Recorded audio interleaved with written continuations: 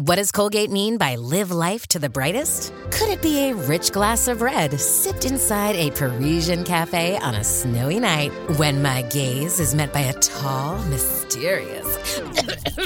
I mean, brushing is directed with Colgate Optic White Pro Series toothpaste gives you a visibly whiter smile in just 3 days, so you can live life to the brightest and finish that glass without worrying about teeth stains. Colgate Optic White. Find it at all major retailers. This episode is brought to you by Shopify. Whether you're selling a little or a lot, Shopify helps you do your thing, however you cha-ching. From the launch your online shop stage, all the way to the we just hit 1 million orders stage. No matter what stage you're in, Shopify's there to help you grow. Sign up for a $1 per month trial period at shopify.com/special offer, all lowercase. That's shopify.com/special offer.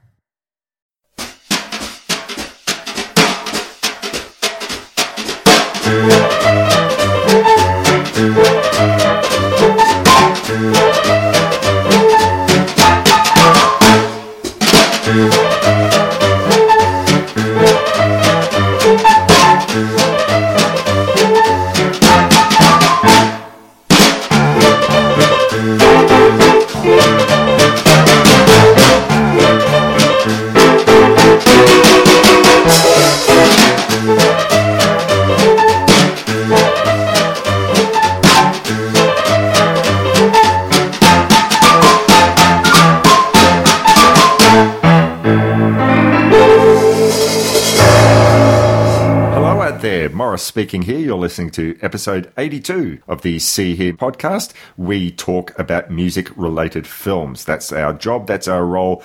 That is what we do. You're listening to me on my lovely new AKG Lyra microphone. Very, very sexy. I'm rather quite pleased with this. And over in Bath is my friend and esteemed colleague, Mr. Bernard Stickwell. Hello. Once again, our other esteemed colleague and great friend, Mr. Tim Merrill, is not available, but I can promise you that he will be back next month. We'll talk a bit about that at the end of the show. So you might be wondering, what have we got up for you? Well, we've just done an interview with a fellow called Colm Ford, and he is the curator, and he started out this music festival in London called Dock and Roll, and it's also a VOD service, and all they do is music documentaries. So we were made for each other. Our podcast, his music festival, we thought we had to talk to him. So in a minute or two, we will present that interview for you, for your listening pleasure. After that, we'll be back to talk about what will be on next month and about Tim, the prodigal son, returning back to the show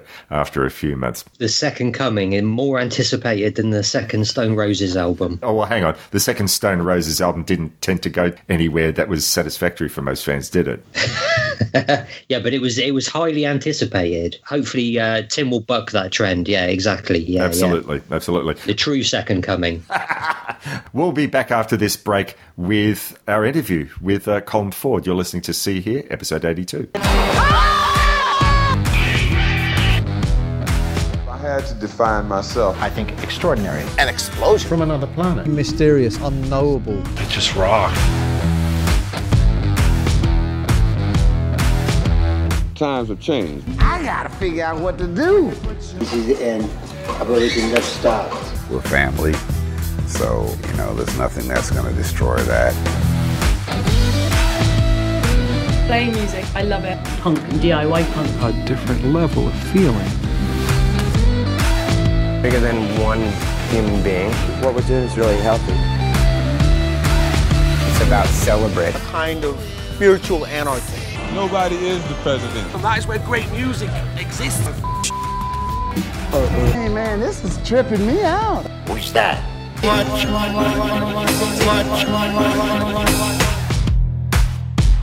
Welcome back to episode 82 of See Here podcast. And Bernie and I have got on the Skypes, I guess, the curator, the originator of a film festival that started in London about 7 or 8 years ago, I think, called Dock and Roll. Welcome to the show, Colm Ford.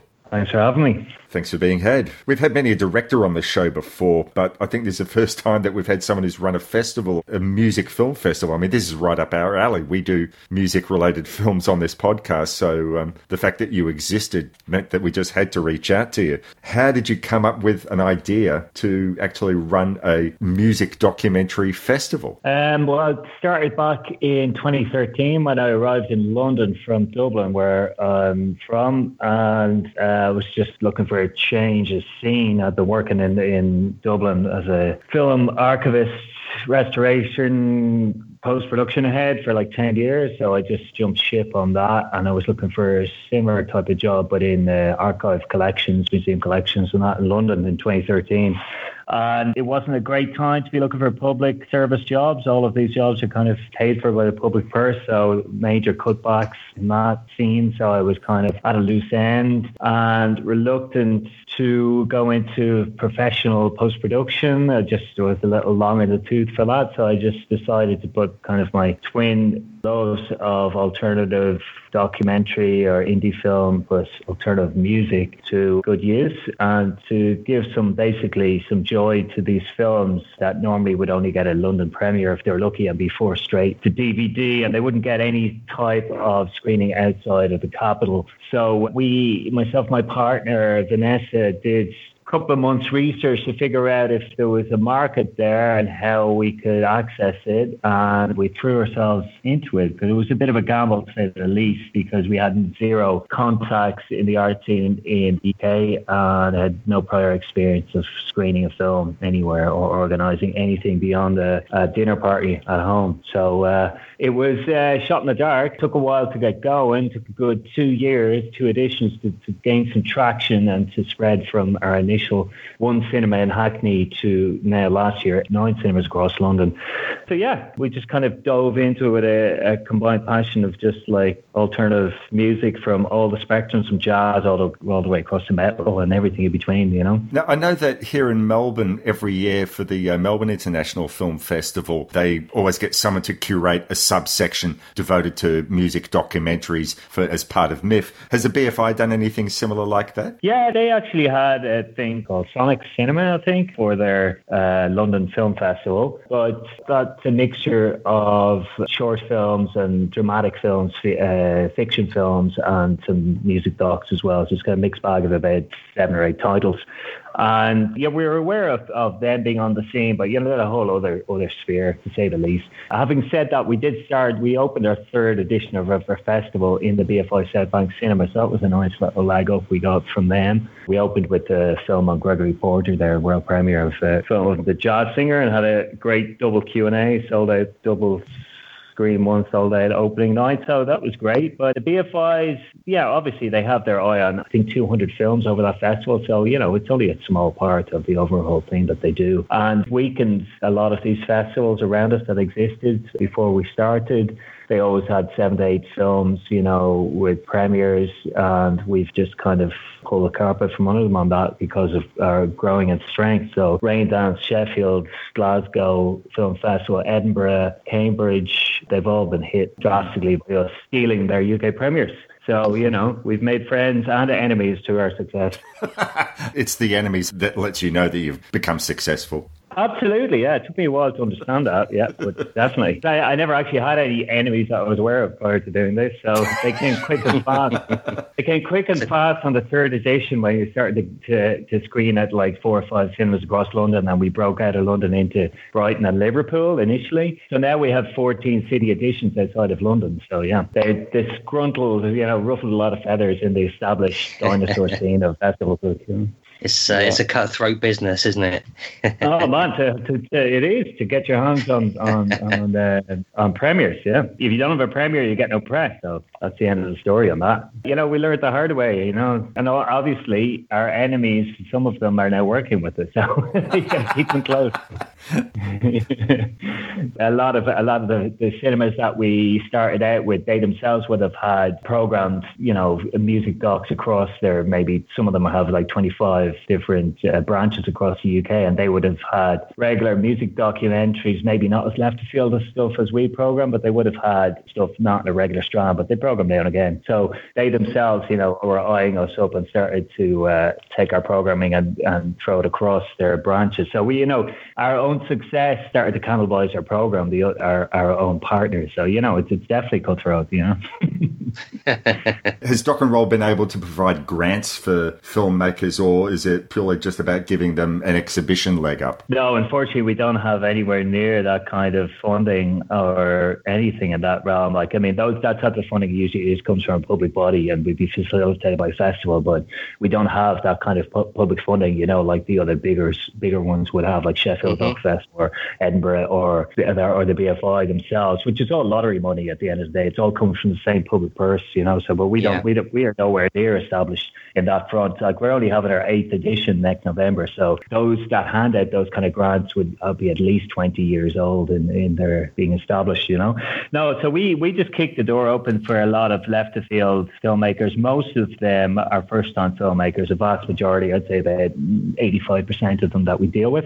We're dealing with bigger directors now in the last 3 or 4 editions, 3 or 4 years, but initially in the first 3 or 4 years, we were dealing mostly with first time filmmakers who didn't really know to navigate this scenario, and we didn't either, so we kind of learned with them and held their hand a little bit and opened opportunities for them across outside of London. So basically why we set this up was to make sure there was a kind of a social element and a like-minded gathering of freaks and misfits and all sorts of music nerds who come together and meet outside of their home rather than being stuck at home as we are nowadays, watching stuff online, watching VOD versions of these films. So basically to give these films a proper airing as they should be in a Dolby system, like with a big screen, And we've definitely been successful in that. It hasn't been easy, but the directors we've dealt with and we've reached out to and we've screened, they've been really appreciative of what we put together. Because previously, like I said, at the initial opening, they might have gotten their foot in the door with one screening in London if they were lucky, and that would be just the beginning end of it, because those festivals couldn't give a damn about giving any life or legs to these films. It's just in and out. They're the program, they fuck off, see you later, bye, whatever.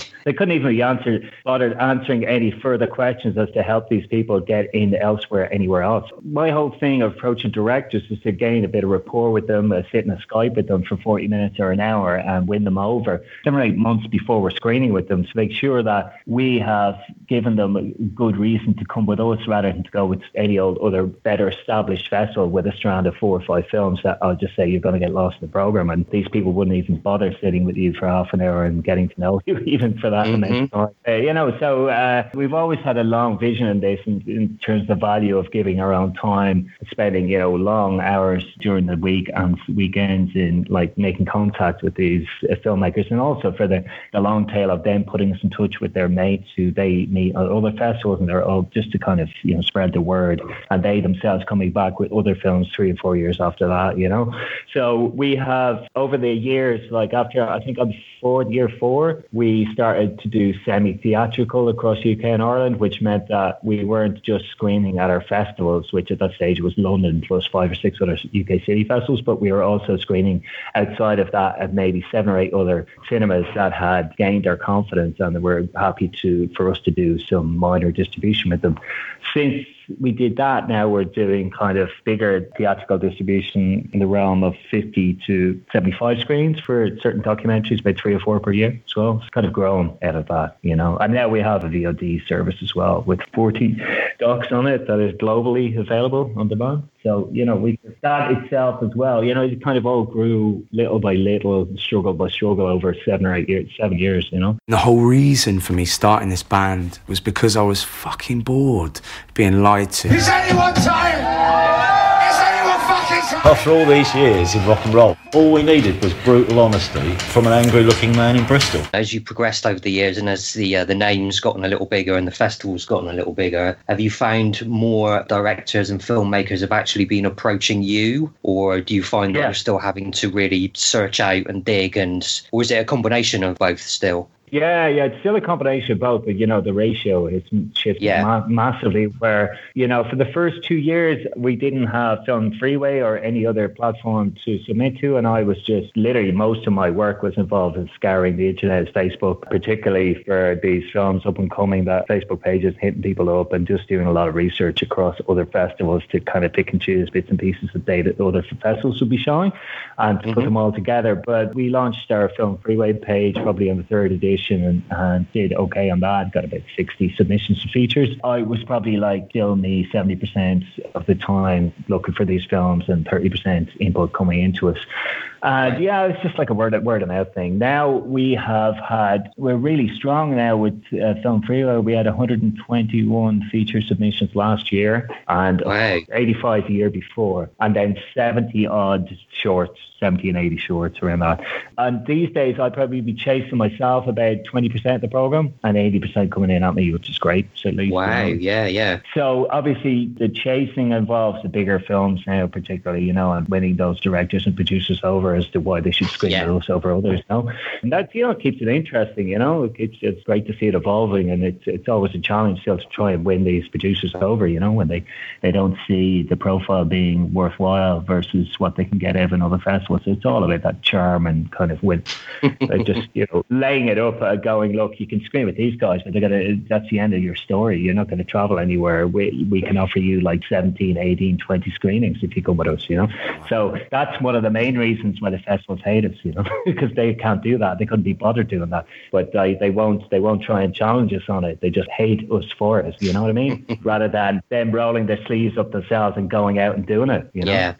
They just really hate the fact that we have this niche, and it totally undermines their whole program now in that section that they were extremely comfortable in, because they can't fight back, because they just couldn't be bothered on one hand, and the heads of those festivals don't see the value in it. So it's a win-win for us, Yeah, and that's their problem, isn't it? If they're not prepared to actually, like you say, roll their sleeves up and do some work, then absolutely, the space was wide open for you to step in and do it, wasn't it? So no, absolutely, it's their problem. But it's just begrudgery is endless. You'll find it wherever you look.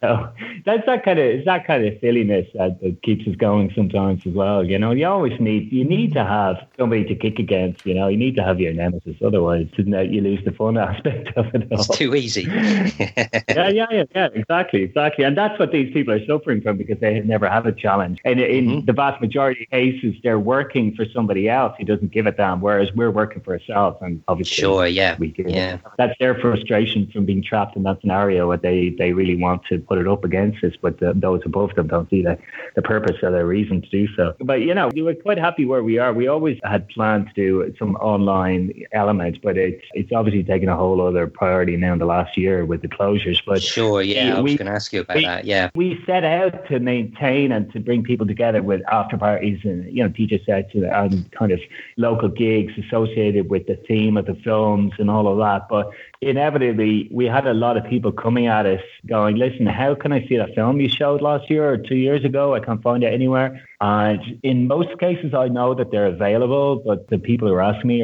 just haven't bothered looking at probably Google for long enough to find what they're looking for, and they don't know the title and that kind of thing. So we knew it was inevitable that we'd set up some element of online. So it was a bit of a no-brainer to kind of facilitate those people, particularly the big fans in the cities that we reach to who can't come to see everything. Because some of our programs in London, particularly, we'd have 31 or 2 features every November for our headline festival. So you can only see 4, 5, 6, 7, 8 maximum, I'd say, of those films if you're a super fan. So it's great to be able to set up this channel that it would facilitate people who just, have that enthusiasm but obviously can't see everything in our program, we always set it up as a slow burn in the background, but we actually had set it up a year and a half ago. So it was good that prior to COVID, we already had 12 films up there available, Yeah. You found that interest in the Doc and Roll TV has just spiked massively in the last year then, or? Yeah, well, It's a grower as well because, like I said, we set it up there in the background, and we don't have much marketing behind it. Our biggest expense, or any festival's biggest expense, is marketing and PR. You know, so it's the largest chunk of our budget for our festivals is marketing, and we had nothing for the TVOD really because we had to concentrate on the live aspect. You know, that's where it went, and we were going to word of mouth it all the way through our 14 city branches and work it that way. You know, and let that kind of groundswell over 2 years build it. But obviously we couldn't do that when COVID hit, and we hadn't done anything beyond social push on it, newsletter push. Mm-hmm. So we obviously reorientated our funds and started and put some pure publicity behind Dock and Roll TV, while we added another 20-something titles to it over the summer. So around April, we started pushing it hard, and we had 12 titles on it were UK and Ireland only. And then we opened up the rest of our acquisitions to worldwide, which really helped because, funnily enough, we have like a lot of people reading our newsletter in the States for some reason, even though we've never done any public screenings there. So we're pulling like viewers from the US for documentaries that are available in the US and other platforms, which I'm quite happy and proud of it. That's kind of bizarre, but we obviously built a kind of a reputation amongst these uber fans of music that worth checking out. And once we were able to offer them something online, they snapped it up. It was great. And now we're reaching 26 countries, so that's kind of funny. That's incredible, isn't it? That's really good. Got lots of random stuff. You know, we've obviously got, you know, our biggest would be UK, and then we've got Germany, Australia, France, US, Canada, maybe the biggest, and then some Scandinavian, and then just oddball stuff like Lithuania, Latvia, and like, you know, all random, Croatia, whatever. No, it's really funny. It's kind of interesting to see how far we've reached with. So one of the funny things is that as well, that vast majority of our program is available elsewhere. We only have an exclusive on one title at the moment out of 40. So these are widely available. Maybe widely available is an exaggeration, but they're available on several platforms in these people's home countries, but they just don't know about them, you know. Well, I guess the fact you have them all in one spot as well totally helps, doesn't it? You know, you come on board to find one thing and find 15 other things that you're interested in, you know. So yeah, that's it. Like, but the problem with this kind of structure is that because we're pay as you go and like on demand, you have to continually remind people that you exist, and that's the biggest expense involved. TVOD, you know, transactional VOD rather than subscription VOD, because once you have somebody's credit card details and a monthly subscription, generally people forget to unsubscribe, even though they're not watching the content, which is a constant earner for you. But when you come out from the other side of things, which is pretty cheap to set up, the biggest expense is continually reminding people that you exist or trying to find a newer audience, which costs a lot of money, you know, a lot of expense. So we got some really good coverage in April last year across NME and Time Out London. We got into the BFI's magazine Sight and Sound, which is a real coup, and that really kind of grew our fan base. And then we got covered by Italian and French publicity as well, which was surprising. That's me, Stefan. I spent my childhood between Mixing Desk and Manure. Our farm was always chock full of musicians. The music they recorded is the soundtrack of my youth, and my father the conductor. Let's talk a little bit about the films themselves. One thing that Bernie and myself and our compadre Tim, who is just on a bit of a break at the moment, but one thing that we always discovered over the last few years is that music documentaries seem to just be exploding. I mean, we sort of remember back to the 70s, and, you know, the music documentaries would be focused then, or the 70s or the 80s, I should say, would be focused on whatever the big studios would want to look at. It might be like Dylan and the Band or the Rolling Stones. God knows how many documentaries about them there are. But like now, with the last 20, 30 years, with technology being so much cheaper, and maybe the history of contemporary music has gotten a lot older, so there's a lot more subject ground to cover. But, you know, we've found that there have been some really fantastic documentaries that sort of go through wider ground. It's not just about the music. So like we did this film, Two Train Running, which had a wider story about the civil rights movement as well as music. The Devil and Daniel Johnson, which was about mental health. And looking on your channel, you've got films like Boom for Real about Jean-Michel Basquiat. So looking about the New York art scene, and the ambiguity of David Thomas Broughton about experimentality and rockable, which I think that might even be an Australian directed film. It is, yeah. About the difficulties of being a metal band in Afghanistan under Taliban rules. We are using our music We just want to play in front of thousands of guys and girls who come together. They cheer and say, yeah, this is true, this rocks, and we have this kind of idea too. So you're seeing wider stories rather than just a biography of a particular band. So I guess rather long-winded way of sort of like asking, what do you specifically look for in a film? I mean, you went and said that you had last year 121 submissions and you obviously couldn't take them all. So what were you looking for? Oh, it's a combination of many things. But yeah, you're right. There has been an explosion. That's why we exist and why we it was easy for us to set ourselves up 8 years ago, because of the content that was coming out. One thing, I think one of the key things there is the cheaper technology, but also the platforms, funding platforms, Mm-hmm. So the vast majority of our selections that come into us are from crowdfunded platforms, from Indiegogo or Kickstarter, Mm-hmm. With that revolution, these filmmakers would never get a chance to make their films because by and large, like I said earlier, they're first-time filmmakers. They're more like Uber fans with access, or these people who just happen to have access for one reason or another. But they would never get funded by the funding bodies like IDFA or IDA or Sundance Institute. They wouldn't have a hope in hell. It's like, forget about it, By the way, the only things that are getting bloody funded by those type of sources these days, like the Grierson Trust, it's just issues to it, LGTB, which is great, fair enough. Politics, in terms of the crazy scenario we're in at the world at the moment, in terms of ridiculous political sphere we're in, and environmental collapse of the planet. Those three things. That's it. End of story, So even now, it's quite difficult to get funded outside of the realm of these Kickstarters and Indiegogos and that. So that revolution really opened the floodgates, for better or worse, because obviously there's a lot of access and filmmakers making films that are actually rubbish, and then a decent filmmaker won't touch that subject again because they just will never get funded beyond it, So it has its pros and cons, but they're mostly pros in terms of allowing these people, to follow their passion, to remortgage their house, sell their car and all the rest, to make a film over 8-10 years at their favourite scene in their favourite town or whatever, it's like that kind of thing. So what we look for generally is, because what I mentioned previously is our biggest spends on marketing, so we need to have a film that already has a grassroots following somewhere online. That's one thing, apart from the obvious intrigue in the central character, central scene, the ability to tell a story well in ideally under 85 minutes. I have a massive aversion to films that have to go over 90 minutes to tell the story, because I'm saying, God damn, great story, great access, but why if you can't tell a story in 90 minutes, you're just a shit storyteller, You don't know how to edit your story, right? You're just a fucking long-winded fart, Fuck off.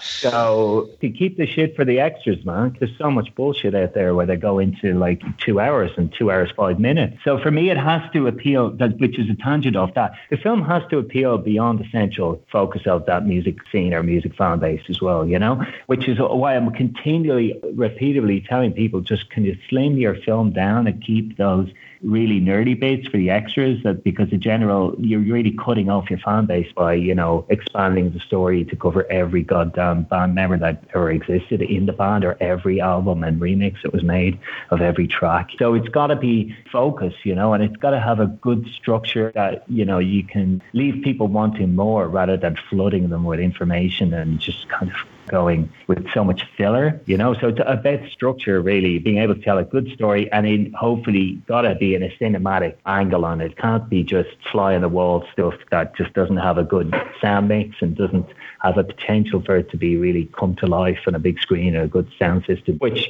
the ability we have now in the online scene and these hybrid festivals and doing a live and online version has opened us up to showing films that we couldn't show before. So we can show those non-cinematic films that just never had the budget to do a good sound mix and all the rest. We can actually facilitate that stuff now, which was quite frustrating sometimes 4 or 5 years ago when we didn't have that, where some films are great, but they just didn't have enough finance behind them or enough intelligence in terms of favors being pulled left, right and centre to get good sound mixes in for them to justify them to be in a cinema. But we need some kind of fan base on Facebook or Instagram or Twitter that we can leverage into our own socials and boost the awareness of the film beyond that, because it's very difficult to start with a film with no awareness anywhere, because essentially you just have to pay for that marketing out there, and it becomes a self-defeating thing. You can't spend like $300, $400, $500 per film when you're already making that or less than that on the box office. So it's that kind of thing. It has to be a combination of those things. Intriguing,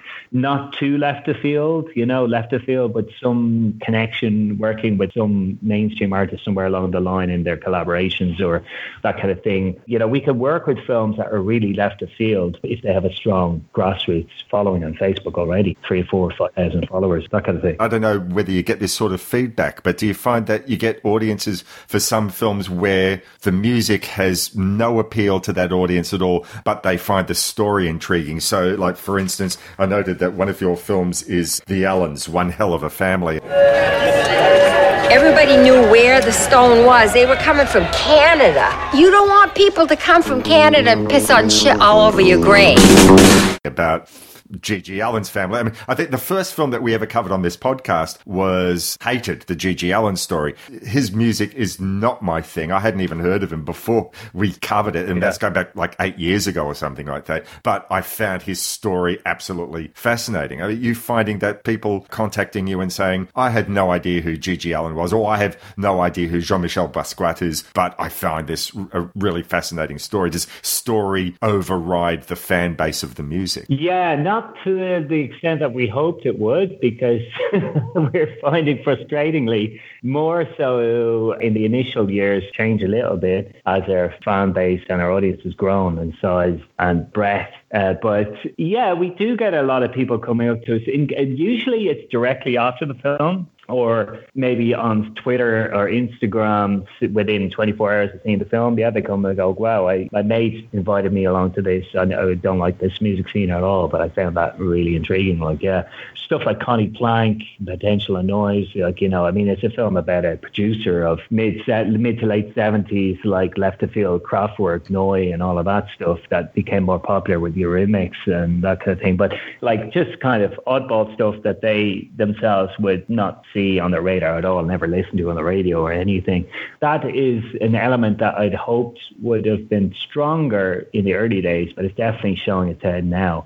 We discovered to our surprise or to our ignorance that a lot of fans they just don't give a damn, they just want to see the film about their favorite rock artist, and that's the end of the story, and that would probably have been about 80% of our audience 4 or 5 years ago.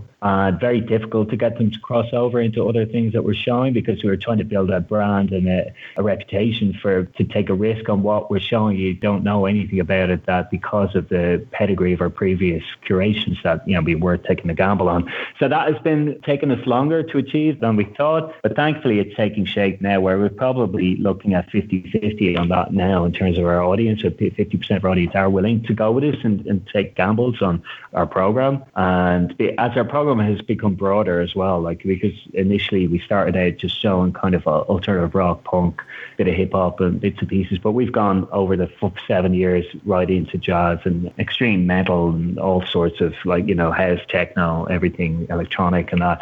So it's been interesting, but it's been a slower take up than we thought on that front. But I'm glad to say that is taking shape. Do you think that's because younger people's taste in music is changing? Maurice and I are old farts. We've been around long enough that when we were younger, we kind of remember it was kind of youth tribes. You were either a punk or you were a goth or whatever. Whereas it seems that young people nowadays, because of the ubiquity of music on the internet, on social media, it seems that younger people have just a much broader taste in music. So is that feeding into it, do you think? Yeah, I'd say there's definitely an element of that there, but I would say probably what happened with us initially, our audience was slightly older than that to begin with, but it's become younger over the last 3 to 4 years, which I'm very happy to say about, because I'd say our average age when we started out 7 years ago is probably about 40. And obviously we'd have the odd teenagers and the odd ones in their early 20s or late 20s, but the vast majority was like 40 to 60,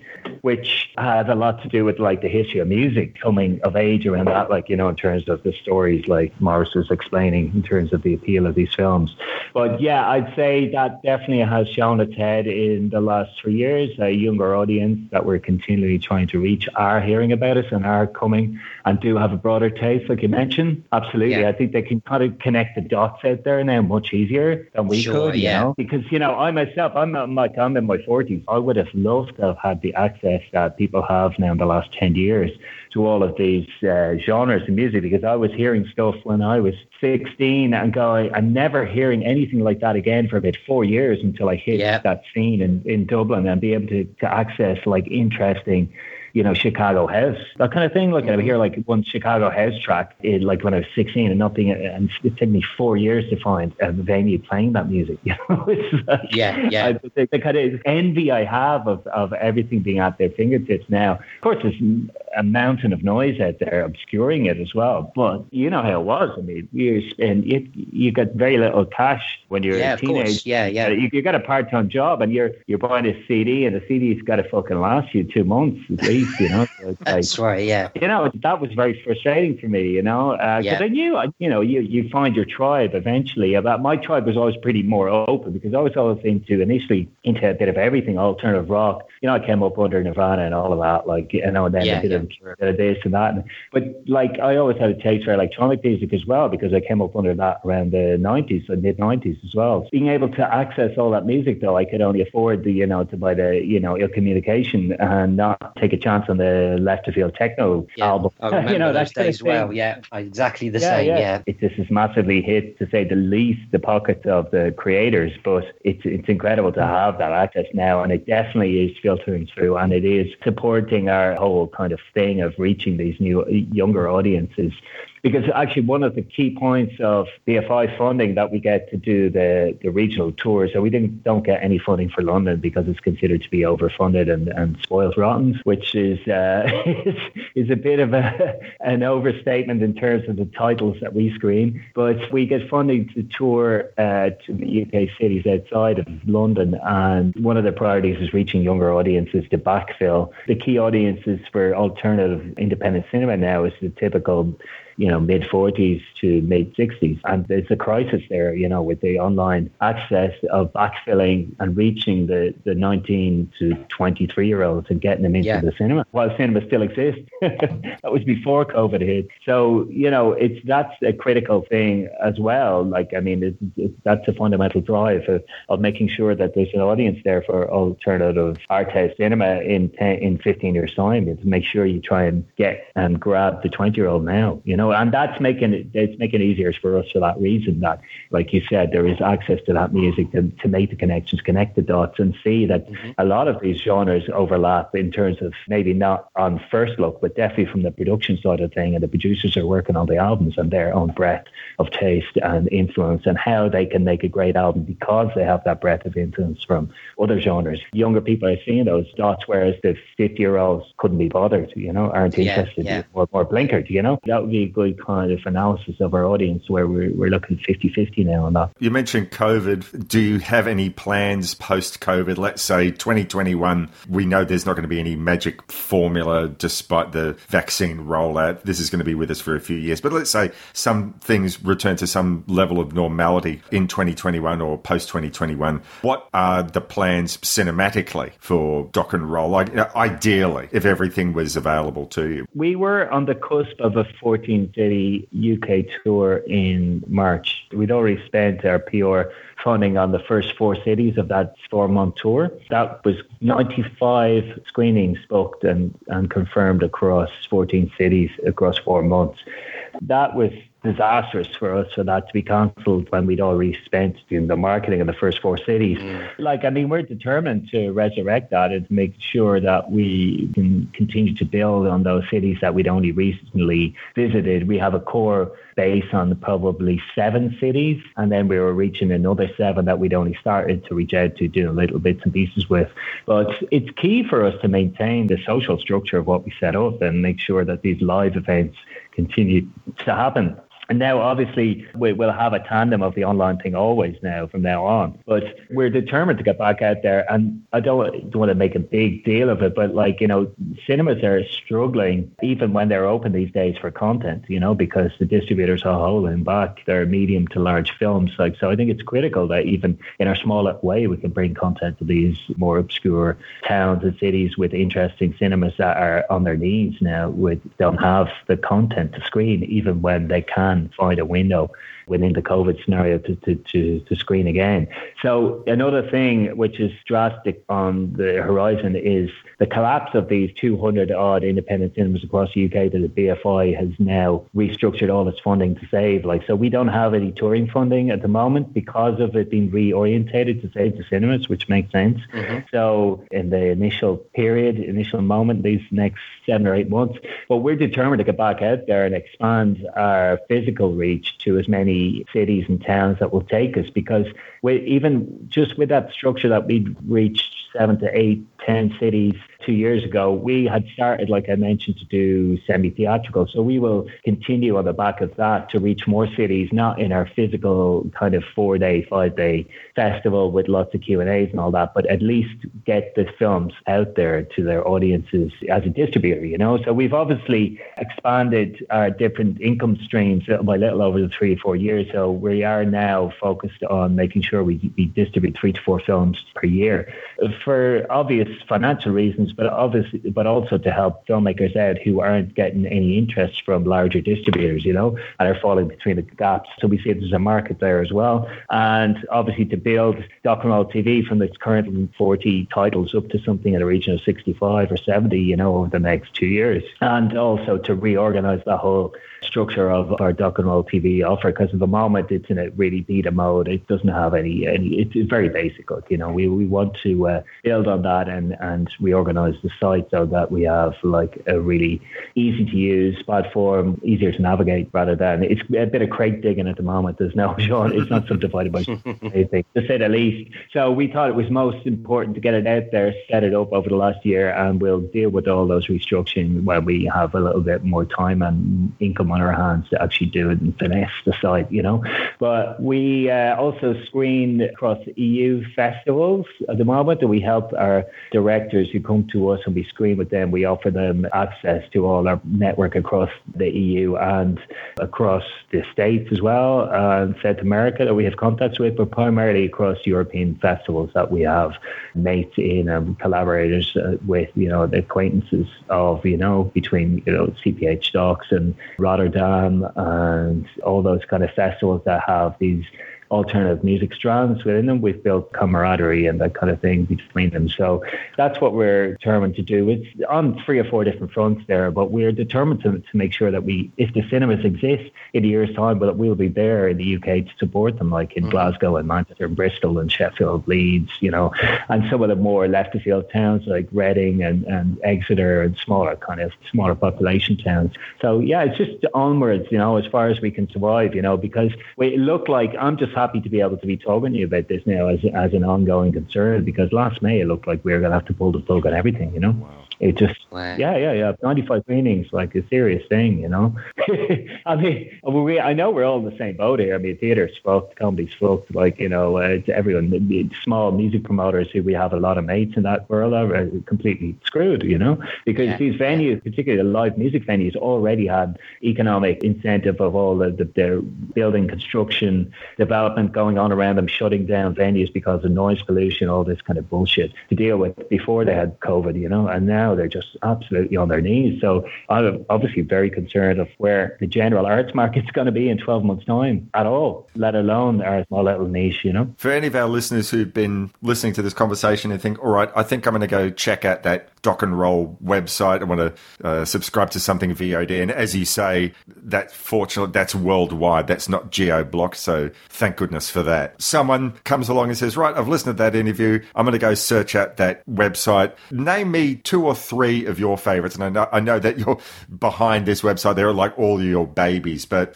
what would be 2 or 3 films that have absolutely knocked you out? Let's say over the last 12 months, a couple of films that you could recommend. L7 is one of my top 5 anyway of my favorite music docs. Pretend We're Dead, about the the grunge band from like 91, 92, 93. It's a great story of vitality and determination, resilience from these four women who came up in the shadow of Nirvana and were hanging out mates with all of that grunge scene at the time. People assume that you're raking in the cash if you're on the cover of Spin magazine, but unless you sell an insane amount of records, you're really just a working stiff at best.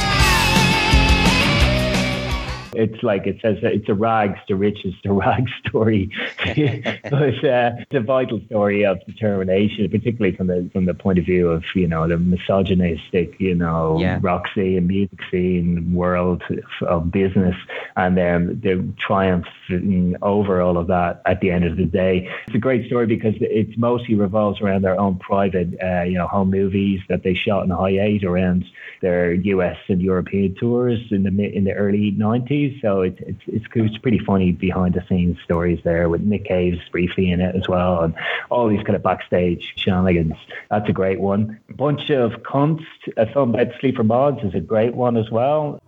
Britain is like the If you were on like £15 a week and you turn the telly on and some fucker's spouting on about love, you know, with a guitar in the middle of a forest, I mean, that's just shit. You've heard of Sleeper Mods, or you're familiar with them a little bit, or? Of course, yeah. Yeah, that's a fantastic film. I love the vitality behind that as well. A couple of more unusual ones that are very popular with us is Sun Ra, a Joyful Noise. I have many names. Some call me Mr. Ra. Others call me Mystery. You can call me Mr. Mystery. About the jazz experimental freestyle lunatic and whose ensemble is still going to this day, but that's just free jazz, new fusion, bebop, boogie woogie, all sorts of craziness going on in that film, and a lot of people are seeking that one out because they can't find it elsewhere. It's funny, it's very popular, even though it was released over 20 odd years ago. Originally shot in the 80s, but it was only on VHS for quite some time. A really funny one, I like, you know, it's always nice to have a bit of humor involved when people not taking themselves too seriously, is something I look out for as well, is Murder in the Front Row. I don't know if you've seen that one on the San Francisco Bay Area trash metal story. People have a passion for the metal. There's no distinction between the bands and the fans. We called it the land of misfit toys. People in our scene, we felt invincible. It was about survival. It was like, Exodus had the destruction recipe. If Exodus was playing, we were there. That's Paul Bailoff. Yeah, it's hilarious. Like, it doesn't take itself too seriously at all. Like, you know, it's all about doing the real, you know, trash metal fans versus the hair metal dudes who are posers and all of that struggle. It seems absolutely ridiculous, like 40 years later, almost 40 years later. But it's a very funny story of like the real metal fans versus the dudes who are just trying to look cool and you know, trying to pull girls like at the scene. Yeah, that's a great one. Like, it's the foundations of Metallica, Megadeth, Anthrax, and all that, like, you know, particularly Metallica. So it's interesting to see where the seed of that global rock phenomenon now came from, you know. So the one you mentioned previously, the Ambiguity of David Thomas Broughton. He's a surreal performer. I like to say that he's like a combination of Richard Thompson and Buster Keaton. He's terrifying, unpredictable, difficult, erratic, and somewhat confrontational sometimes. I mean, I had no idea about him whatsoever until I saw this film. I think that film in particular, stylistically, is beautiful. It puts some really good work into telling a difficult story about a really oddball character. I always like to highlight films that take a different approach to standard, you know, Wikipedia. I'd never heard of him, but I watched the trailer and I thought, oh, that is definitely one I've got to earmark for a full viewing. He looks like quite a character. Oh, absolutely, yeah. He spent some time in North Korea, of all places, working as an English teacher. So he has all sorts of stuff going on in his background that is not directly affected to the music, but really interesting character. Yeah. So yeah, the Gil Scott Heron one as well, Black Wax, is very popular on our channel. That's very difficult to find for some reason. I don't know why, because I know it's available out there elsewhere, but people are flooded in once we started screening that one about a year ago. I think one of the good things about how we built our name over 7 years, that we show up really well on Google and like SEO, you know, in terms of the films might be out there, but we get the first mention of them on the first page, and probably they're out there on the second page elsewhere. We just get a jump on that because of the amount of different screenings we've had over the years. It's kind of reached out into the algorithms are showing us up more so than others, you know. So that's great. A band called Death's a good one. It's a funny one as well. Yeah, I've seen that one. That's pretty good. Death by Metal. Yeah. And then the Allens, of course, which you mentioned earlier, is a great. And to say the least, like yourself, I'm not into that scene or that music, and I find it almost difficult to call it music because really it's more performance art, you know. It's not musical. A bit of a whole other game, you know, in terms of it, the noise element of it. But that's a great one. I mean, the interaction between his brother and Gigi's brother and their mother, it's just hilarious. It's brilliant. I love that. It's heartwarming, you know, that kind of thing. Another one, actually, which is our only exclusive title, which is well worth checking out, is Manchester Keeps on Dancing, which is 40-year profile of the beginnings of the dance scene, Chicago house entering Manchester, and Manchester really foisting that in the late 70s, early 80s onto the scene before London, like a good year before London caught on to it, like, and then how that has evolved over the decades, not just from the hacienda scene itself, but how it's built out from Manchester back into Detroit and back into Chicago and then via Berlin, and how those dots are connected around these music cities, how it's still going strong there in Manchester, you know. It's great. It's got some really good contributors to that story. I'll add one or two to that aren't available on our site that I'd just like to flag. As one of my favourites is the Edwyn Collins one from Orange Juice, Possibilities Are Endless. Have you seen that one? Oh, that's a good one. Yes, yeah, I have seen that. Yeah. That's a great one, and that really fits the bill in terms of taking a different approach and not just a bunch of talking heads and archive. It's done beautifully in terms of its dramatic recreation. And Where You're Meant to Be, have you seen that one? That Scottish, what's the guy from Arab Strap? I can't remember his name, but Aidan Moffat. Is it Aidan Moffat? Following Aidan Moffat, around the kind of the traditional folk of the 40s, 50s, and 60s of Scottish folk, and how he's got this woman who's big within that scene, and how he's playing around with her life story versus his, and it's a beautiful telling of camaraderie within two completely different scenes, like their whole music scene being an ironic piss take of everything, and her being so sincere about folk music. I think it just works beautifully, that one, and he's such a character. That's a great one. We don't have that one either. That's another great one. Then Rude Boy, The Story of Trojan Records. I've seen that one. That's terrific. It's beautifully made. I mean, the reconstruction in that, generally, reconstruction is just red flag. No, it's going to just fall flat in its face. And it usually does. I mean, absolutely. In this case, it's an exception I've seen. Like, I know myself, I can talk to the director. I understand why it's so successful, because they spent over $100,000 on the recreation itself of those dance scenes. Yeah. So, I mean, that was a big budget. That was a BMG film, like, via Trojan, the own Trojan.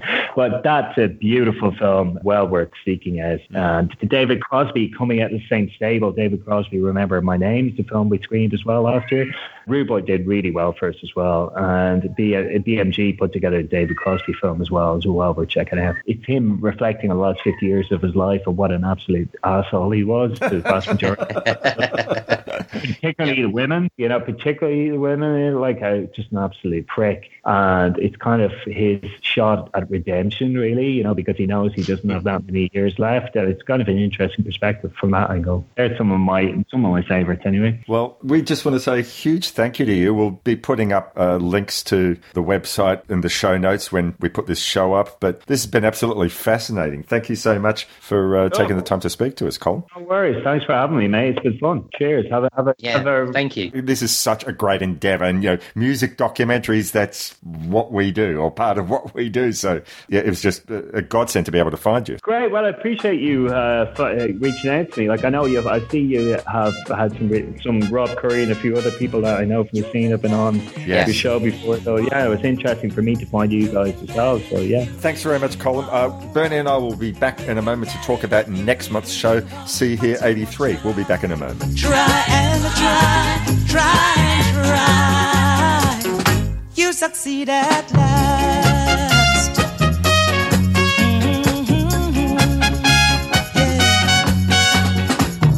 Persecution you must fear. We don't lose the battle, get your shield. You've got your mind set on a dream. You can get it, the heart it may seem. And once again, our huge thanks to Colin Ford of the Dock and Roll Film Festival. We'll put some links up in the show notes for this podcast. Feel free to go search it out if you live in the UK. Please keep an eye out for hopefully when the festival does become a thing again after this nasty COVID bug decides to piss off, after we can vaccinate it out into the ether. But in the meantime, they have a lot of fine films on their VOD service, so go check them out. Episode 83 coming to you next month. That'll be March of 2021.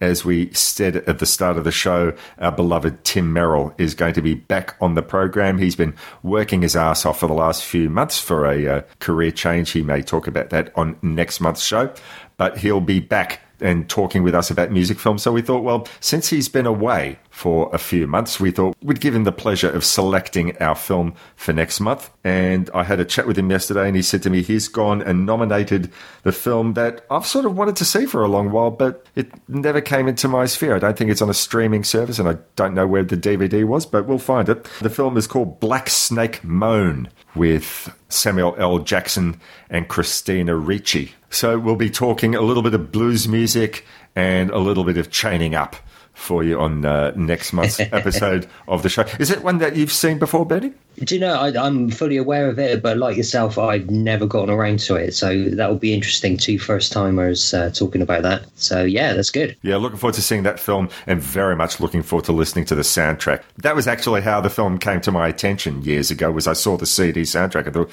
oh, I should buy this, and then didn't, and still haven't seen the film, but it comes with the Tim stamp of approval. So looking forward to talking about that next month. If you wish to join the Facebook group for See Here, you go to facebook.com/groups/See Here. We are part of the Pantheon Podcast Network. Our gratitude to them for letting us play in their sandbox.